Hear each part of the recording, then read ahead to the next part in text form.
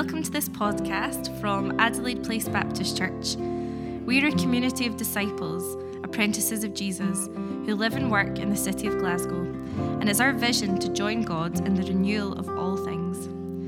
Our discipleship to Jesus is for all of our lives, so as well as listening to this podcast, we'd love for you to join us on a Sunday morning or get involved in one of our missional communities, which are across the city throughout the week. Our prayer is that you encounter Jesus in some way through this podcast. More information can be found at apbc.net.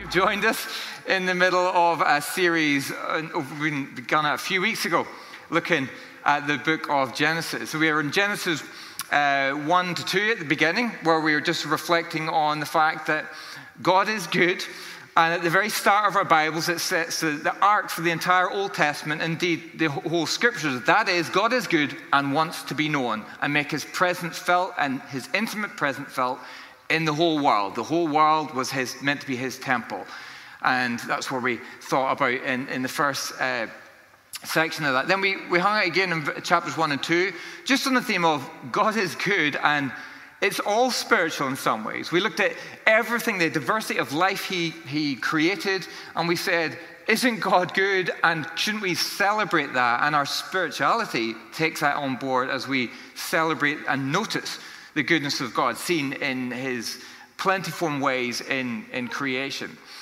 And then, of course, last week it was Genesis 3, the fall. And we were defining sin as this propensity of humans to mess things up, by doing what's right in their own eyes. And we're looking at the pattern that we see at the beginning of Scripture that gets repeated time and time again of seeing. Adam and Eve see the fruit, the forbidden fruit, and take, and as a pattern that leads to destruction.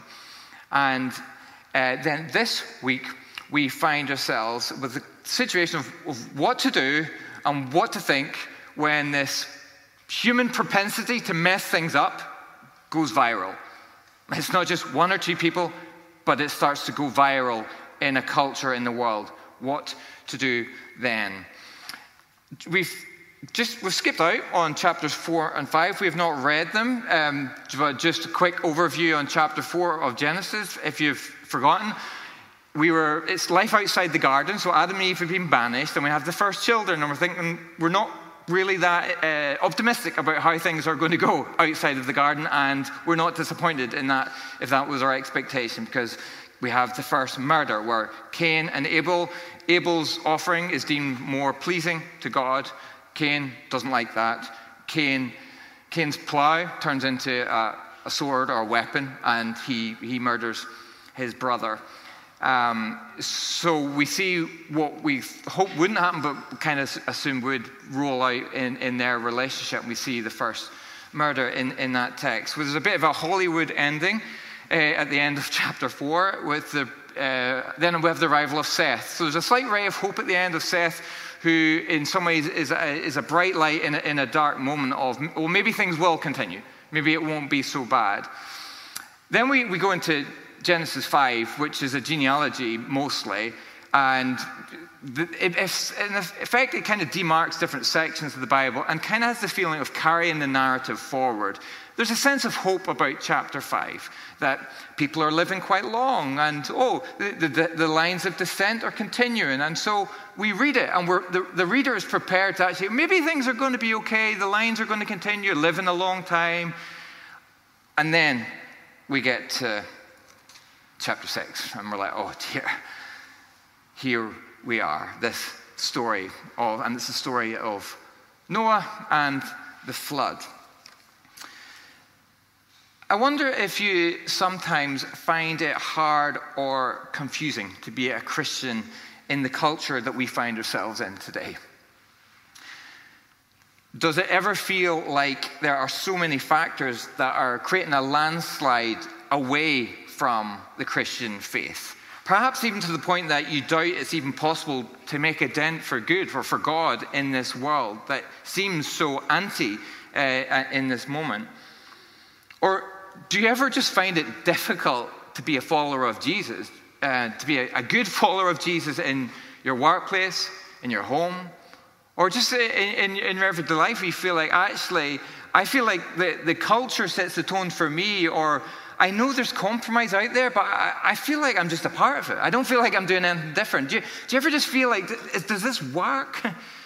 Does this faith thing, how does this faith thing work? Well, one of the questions that I think that Genesis brings up is in this section is, how do we live well in a culture that is bending away from God? Or to put it more specifically in the context of Genesis passage we just heard read, is a question of how do we live well in a culture of decay? When everybody seemingly is doing what's right in their own eyes, how do we live well as Christians in that? So offer, essentially what we're going to is two realities we want to hold before us and one call. So that's what we'll get to, two realities and one call. The first reality in Genesis is probably the most obvious one, which was that the whole culture, what humans had made of the opportunity and the stuff that God had given them, the whole culture was in decay. We might say in general that Genesis has a pretty low view of the human heart or the human condition. Verses 1 to 2 of chapter 6, when man began to multiply on the face of the land and daughters were born to them, the sons of God saw that the daughters of man were attractive and they took them as their wives. And you're like, that's that pattern all over again. People just seeing and taking what they want. And so there's a sense here, don't ask me to explain the sons of Nephilim and the mighty sons of God. That's a whole different sermon that I'm not even sure I'm prepared to answer. But what you can assume from this passage is actually, here we have this all familiar thing of male violence and domination of the sexes kicking in from early on in this text. This pattern, they see, they take, they see, they take, time and time again. And it goes on in verse 5, the Lord saw that the wickedness of man was great in the earth, and that every intention of the thoughts of his heart was only evil continually. There's that sense of, remember we defined it as this propensity, it just pops up, and the diagnosis or the critique here is that, this humanity, it was just every intention has this propensity towards evil. And other things that are noted in Genesis as part of the decay include violence. The earth was corrupt in verse 11 in God's sight. The earth was filled with violence. And God saw and behold it was corrupt, for all flesh had corrupted their way on earth. The earth is filled with violence. And we are invited to notice the critique of this world, of this culture, now in its fallen state. And notice the critique of the sin. And remember, the sin is this propensity to mess things up by doing what's right in their own eyes. This critique of sin is more than individuals just messing up, individual mistakes. It's saying here, these humans have made mistakes, but now it's created a web of mistakes and interrelationships, and this connection with the land, with the animals, with everything has been more or less screwed up by these decisions. But it's now not just individuals. We've now got a system. We've now got systemic proliferation of evil and structures. That it's not just one human action. It's the whole system that is broken. And Genesis 6 leaves the listeners to work out all of the implications of this extraordinary story. Rather than giving us all the answers and just maybe spelling it out for us, the reader's left to work out the implications by putting themselves in the story. Like, how did this all come to happen? And is the unthinking submission to the snake, is that happening again? Is this on repeat? Is this happening? Is that why this is going on? Is this what's going on in the world? And they're encouraged to be drawn into this critique. There's a thing I've been reading a wee bit about recently, and some of you will know a lot more about it than me, called critical theory, which sometimes I think it's helpful for us to recognize. Critical theory involves systems of thought which philosophers, cultural analysis of all different sorts and types used to critique oppressive power structures. We have critical feminist theories, we have critical race theories. And sometimes, rightly, we can't be uncritical in just adopting in some of the theories and movements that come about. But sometimes I think we get too nervous of thinking through what they're trying to get at, because critical theory is trying to look at systems and structures in the world that are trying to oppress, that are trying to hold back, and critical race is a good example of that. Now, there might be ideas and particular theories that may be Christian, maybe not, but their actual goal is to step back and try and ask hard questions of society to say, what's going on here? What's going on here? And somebody likened the work of Augustine to a version of critical theory. I don't even know if that's true. I don't know why I did this, but on holiday to Mallorca, I decided to take as poolside reading Augustine's The City of God. Terrible idea. It is not poolside reading. I read a few pages and I was like, this stuff is flipping heavy. But The City of God is this dense book that Augustine, that I understand, he wrote it in response to the sacking of Rome and the way Christians were pinned down by many in the society. It's your fault that Rome got sacked. And he was writing this in response, going, no. It's actually thanks to the Christians that there's been the grace and good things in some of the horrendous situation. The real fault is your Roman imperial power, your systems, your idolatry, your everything, and just goes to town. And basically is a defense in some ways of the Christian faith. But he absolutely goes to town on this imperial might and all the destruction that this power has created. Because he's asking and he's provoking things, what needs to stop? What's wrong? And it's the sort of questions that are hard to ask, to kind of try and take a stand back from culture whenever we're a part of the culture. Now, even to start analyzing culture, we need to assume, particularly from a Christian point of view, we get our posture right from the start. Here, I don't think we can assume that. We are not the high and mighty ones who have a perfect sort of understanding of the way things should be and stand aside from culture looking at it. We're in amongst it, going like, we're a part of this. What's right? What's wrong? What needs to stop? And a posture of servility to our world and recognition that we are not superior, we're part of the problem. Because Genesis asks us not to ignore the culture, the world that we have created. And that certainly was the case in this first account, this story. It invites us to be wise and curious about the systems that are ebbing away at life today. Some would, I don't know where your mind goes to in some of these things, but mine went to the growing collective loss that I hear reported of joy and enjoyment in the modern secular world. And some people, some philosophers like Charles Taylor would attribute this to something which is called expressive. One of the factors is expressive individualism, which is a version of the modern self, how we build our sense of identity, who we are. Now, if you've never heard of expressive individualism, that's not a problem. You've probably felt it. You've probably experienced it in how people describe themselves or their relationship to who they think they are in the world. It captures this idea that the most authentic person is the one who expresses outwardly what they feel inwardly. Like they express publicly what they feel inwardly. And society, the enemy of society has forced me into a certain way, and actually that's a bad thing. And it's the discovery of who I really feel that I am. It's a heavily psychological model that has come apparently from the times of Sigmund Freud in particular, that what we feel on the inside should get expressed publicly, because that's who we are, and that's how we define ourselves. And there's a hint of it in the biblical motif of Cain, who goes off to make the first city. I'm going to, independent of God, I'm going to make a name for myself. Or the Tower of Babylon, where again they're making a name for themselves. I don't know, but it's not an idea that's in itself totally incompatible with Christianity. Freedom of the will, I think we want to say, is very important. The disciples are not coerced into believing things. Like that's not a good thing. Like, Christianity will celebrate the freedom of our will to choose. And so if expressive individualism encourages that, it's a good thing. But as well as that, an authenticity is good, right?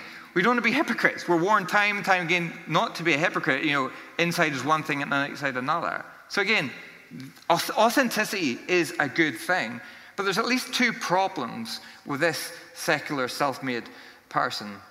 And one is that Christianity acknowledges something in the inner life can be wrong, and actually is not right to be expressed. It doesn't assume everything that we feel has a right to find public expression, and it actually invites us to be suspicious of our human hearts without thwarting anything good within us. Christianity also says our identity isn't self-constructed and is much more rich and complex and is given in terms of our relationship with God as beloved ones, or our relationship to the land, our community, our families, who we are. If we ask the question, maybe, I don't know, say 100 years ago, who is Stephen Crothers? Probably the answer I might give is, well, I'm William and Sheila's son, and my sister's Joanne, and they start talking about the community. Whereas now I'll tell you, well, I'm this, I'm that, and we start talking about our achievements or about our preferred self, or here's my Instagram, that's who I am on a good day. And you get that we're not. The biblical sense is actually, it's much more rich than that. We are loved ones with so many different layers. Anyway, it's not to get lost in abstract concepts, but recognize and not ignore things that are not working. And in a nutshell, the question is, what's not working in our world today? And you might find your own list of things of just this is broken, this is broken. There's probably a long list of things that aren't working in our world at the minute. We need to be suspicious of the empty words of building our own world, our own identity, doing what's right, as long as it doesn't hurt anybody else. All these thoughts that actually that aren't proving to work out so well on the happiness front. Whatever else we might say about this world we live in, and you might even want to highlight some areas of progress and hope just to give us some good news, but whatever else we might say, in this moment in Genesis, the vain hope of Genesis 5 with the genealogy has been shattered, and decreation awaits as the waters of judgment in the familiar story are about to flood the earth. The reality then was that the whole world or culture was in decay. And yet, over this decaying world, the depiction of Yahweh God was not of an angry, capricious, vengeful God who just wanted to take them out, but rather the picture in verse 6 is of a grieving parent. And it says that the Lord was sorry that he had made man on earth, and it grieved him to his heart. It's a picture of just a sense of grief at what humanity had done by doing what's right in their own eyes. Maybe that sounds facetious, but like every good parent, when they say, I'm not angry, I'm just sad. And you're like, it just made me feel worse. But there is a sense here, is a grieving heart of God over the world that he has made. So that's the first reality, that there's a critique of this world that is in decay. But there is a second reality. And the second reality, I think, is actually much more important. The second reality is that, and I wonder if this is what you got from the story of Noah if you've grown up, with the story and you've made the boats. I don't know. But anyway, the second reality is that God is merciful and promises to find another way other than total annihilation. We find this moment where God changes his mind, seemingly. I add seemingly because usually when you say God changes your mind, it's probably not advised theologically, but it seems like God changes his mind because of Noah. So the Lord says, I will blot out man whom I have created from the face of the land, man and animals, creeping things, for birds of heaven, for I'm sorry that I made them. But Noah found favor in the eyes of the Lord. And Noah is described as a righteous and blameless one. The two Hebrew words mean quite similar things, really. It's sometimes translated as righteous, and like righteous unhelpfully in our mind kind of connotes the sort of idea of perfect, or maybe has a technical term, but it simply means, it could be as easily translated as faithful, to describe somebody who is living in right relationship with God, their family, and their community, is what that word means. The word for blameless means a person of integrity, wholly committed to God and family. So it's a similar idea, a sense of integrity. But Noah is living well. He's declared as righteous and blameless in the midst of all the decay that is around him. So there's maybe something to lodge just in our brains about a vision for how we live well with Noah in this example provisionally. But then the familiar story of the flood ensues. And this is where I'm not so sure it makes as great a children's story as we sometimes imagine. Imagine the cries of mothers and fathers and over their sons and daughters who don't make it into the ark. This is a brutal reality that is painted if you're not the ones that make it into the ark. It's not pleasant, and it raises many questions. But we have the details of this ark being pitched among them that are given to be made and obeyed.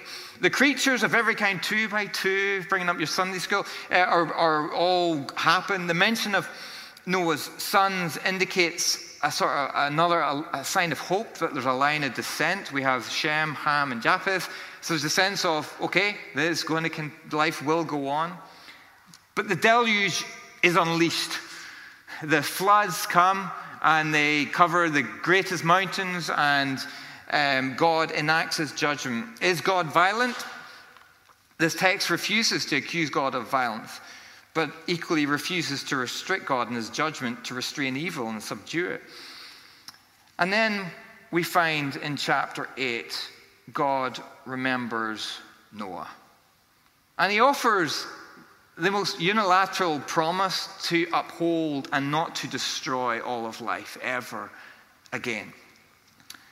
And Noah built an altar to the Lord, taking some of the offerings to say thank you. And it pleased the Lord. And this promise goes, as long as the earth endures, seed time and harvest, cold and heat, summer and winter, day and night will never cease.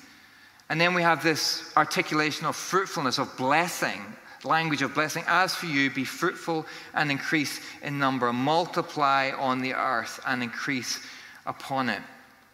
Then God said to Noah and his sons with him, I establish my covenant with you and with your descendants, and after you with every living creature. And it goes on in verse 12 of chapter 9. This is a sign of the covenant I'm making between you and every living creature with you, and covenant for all generations to come. I've set my rainbow in the clouds, and it'll be a sign of the covenant between me and the urn, or compassion for the human situation. Most of them point to just random, capricious gods looking out for their own interests. But one of the striking comparisons of the biblical account of the flood is Yahweh God's concern for humanity to flourish, and his absolute commitment to creation and humanity to find a way in his mercy for them to flourish. And there is a very real sense here, and this might sound strange to put it like this, that Yahweh God in this moment is willing to put up with humanity in all of their stubbornness. The bit around eating, that wasn't part of the story, eating meat and animals. That wasn't part of the story at the start. And it's like, I'll let you do that under these conditions. And there's just a sense here of this holy God just mercifully just working with a stubborn humanity who continually revert to what they want to do in their own eyes. He will find a way to steward and carry the blessing forward regardless of humanity's worst. And if the first reality in Genesis 4-6 is this culture is decaying in many ways, but I think the bigger picture reality in Genesis 8 going forward is this reality that God is merciful and he will find a way. And that's the second reality, to hold.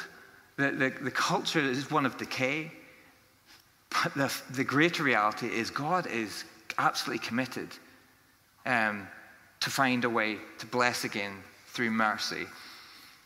which leads to this sense of call where God's mercy leads to a new movement of living well with him, which we find in the story. So this is when the moment of the ark comes to rest on the mountain, Mount Ararat. And this little moment, as we might imagine, this is a new moment. This is like, the decreation has happened and the recreation has happened, and we have something on top of a mountain. We know mountains are significant encounter, places where God encounters. It's almost like, well, Noah is like the new Adam, and he's on top of a mountain. There's a wee Edenic moment at the top, and it's all starting over again. And there's a sense of actually Noah as a new Adam is going to start a new movement coming out of the back of God's mercy. And yet, we didn't read this, but at the end of chapter 9, it presents us with this sense of realism, just in case we get our hopes up, any sense of utopianism. There's this clunky bit of the Noah story that we should leave out when we're talking about our kids, where Noah gets drunk and things go a bit ugly. And all of a sudden, this new movement has just started, and you're like, we're back here again. Through God's patience, it would be some time before the full extent of God's mercy would show up in the life, death, and resurrection of his Son. Taking upon himself the curse of sin, which was death, and instead of a culture of death and punishment, he offers forgiveness, and he offers mercy, which then led to a countercultural movement of disciples who would go by his name. And their hearts would get captured by this kingdom of beauty, of justice seeking, of joy and of worship and of celebration. But first and foremost, their hearts would be captured by the abundance of God's grace and mercy that they found at the cross. And this mercy launched these disciples in the power of the Spirit into a new and living relationship, which led them to live well and to live faithfully in their culture of decay and with all the challenges they faced. Sharing their possessions, dedicating their lives, meeting together, centering their lives weekly, regularly in bread and wine and worship. It was the centering act of their life, in each other's homes. And this was all in a response to what they experienced in Christ.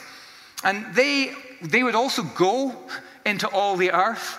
They wouldn't hold on to what they had. They would go and to reach out in the name of Jesus and share what he had done. They heard the call in terms like this in Romans, in view of God's mercy, to offer their lives as worship. They'd offer their lives, their bodies, as living sacrifice, something holy and pleasing to God. They heard the call as, do not conform to the pattern of their world then, that we are to hear now as non-conformity to our world as we experience it today. They heard a high calling to live their lives faithfully and to be found in the world as blameless ones.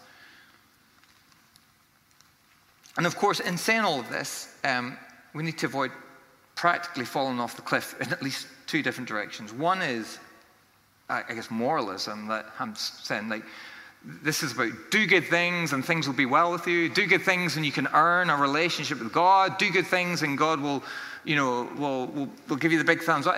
That's not what we're talking about here. But equally what we're not talking about, this is not, there's grace, so my actions don't really matter in the slightest. I can act how I want in the world. That's not what we find in the early Christians.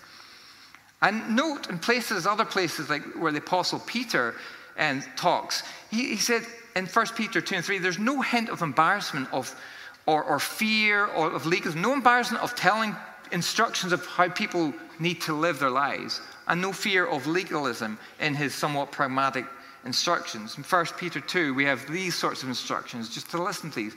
Therefore, rid yourself of all malice, all deceit, hypocrisy, envy, and slander of every kind. Like newborn babies, crave pure spiritual milk so that you may grow up in your salvation, now that you've tasted that the Lord is good. Once you were not a people, but now you're the people of God. Once you had not received mercy, but now you've received mercy.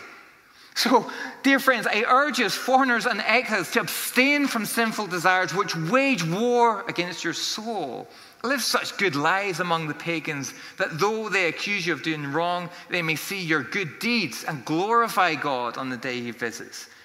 It talks about submitting yourself to human authorities. You might want to put some caveats in there. It talks about living as free people, but do not use your freedom as a cover-up for evil. It talks about families. It talks about culturally bound slaves in their day. It talks about husband and wives relationship in a culturally presented way. Conversation for another day we've had. And it starts to get really particular. With no embarrassment, no fears. To say, in view of God's mercy, this looks like something quite profound. And there's even the connection, if you track in 1 Peter 3, around verse 20, to the way of living, to this way of living that I just described, with the time of Noah. Isn't that amazing? It says this in verse 20, chapter 3, to those who are disobedient long ago, when God waited patiently in the days of Noah, while the ark was being built, in it only a few people, 8 in all, were saved through the water. And this water symbolizes baptism that now saves you also. Not the removal of dirt from the body, but the pledge of a clear conscience towards God. It saves you by the resurrection of Jesus Christ. That's saying a lot of things, but the Apostle Peter interpreted the story of Noah with a baptismal quality. And this act of rescue was a gracious invitation to lay down the old life, to have the waters in its judgment wash it away, clean, judged, and stripped away by Jesus, so that the new life, in view of God's mercy, can reign, can live, and can have its expression. James 3:13 says, who is wise and understanding among you? Let them show it. Let them show it by their good life, by deeds done in humility that comes from wisdom. Note that in all I've just listed in the New Testament, God's mercy is presumed to lead to a different way of life. I think the church, always careful not to make massive statements, but it seems obvious enough to say this is a let us show up, let us show it moment in the church.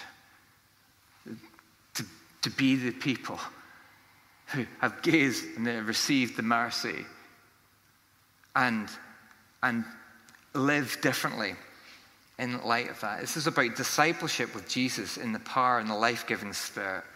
This is how we live well in a culture that's moving in a different direction, that will take us in a different direction unless we make some commitments. How is the church hearing that call today? Marks out of 10? I don't know. I must confess, I feel and fear a certain lethargy that is upon the church, certainly in this part of the world at the minute. A lethargy that maybe needs challenge, maybe needs at least acknowledged. How is the church hearing that call? Think about how can we recall the urgency of what it means to be his church, what it means to be a follower of Jesus. What it means for that to be central, not just a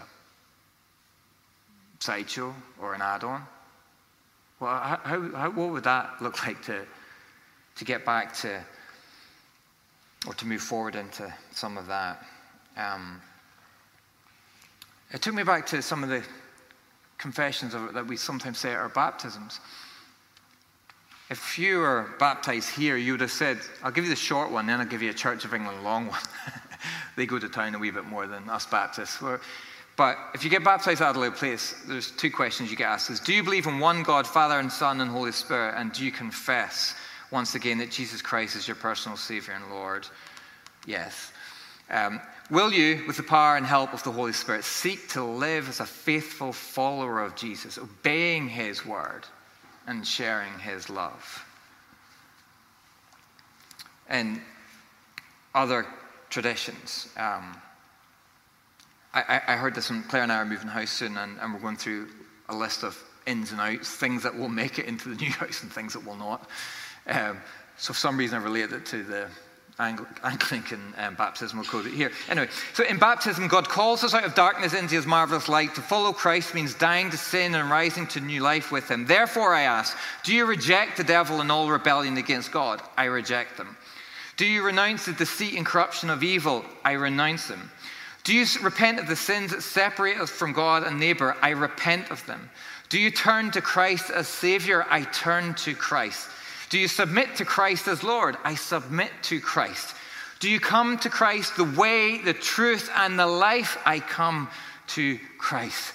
These are decisive responses that if you're baptized, this is your baptismal call that you start with and to live out. This is what it means to be a follower of Jesus. Decisive moments in our workplace, in our homes, in our churches, in our lives where we say he is first in view of everything he has done. And we do not build a culture of hearing but not doing. That is a culture of sickness unto death. Hearing and talking about all this stuff but not doing it. But we build a culture of hearing and lively response. I think is what God wants to build here among us. And it's a time to stop looking in at that and actually to jump in and participate, knowing that that means jumping into the mercy and grace that is the Father, Son, and Holy Spirit. The goodness of coming home to him. Let's pray that we are found responding to him this day.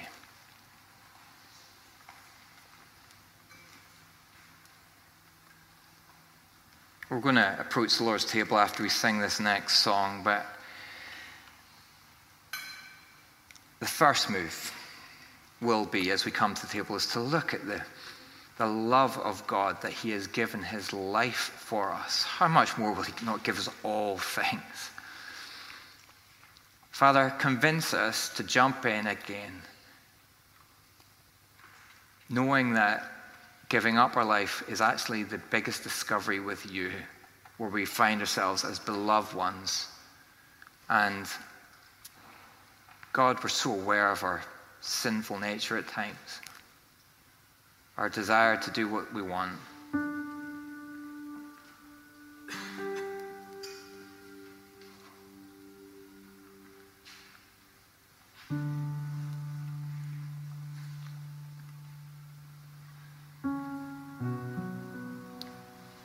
Help us to gaze at Jesus just now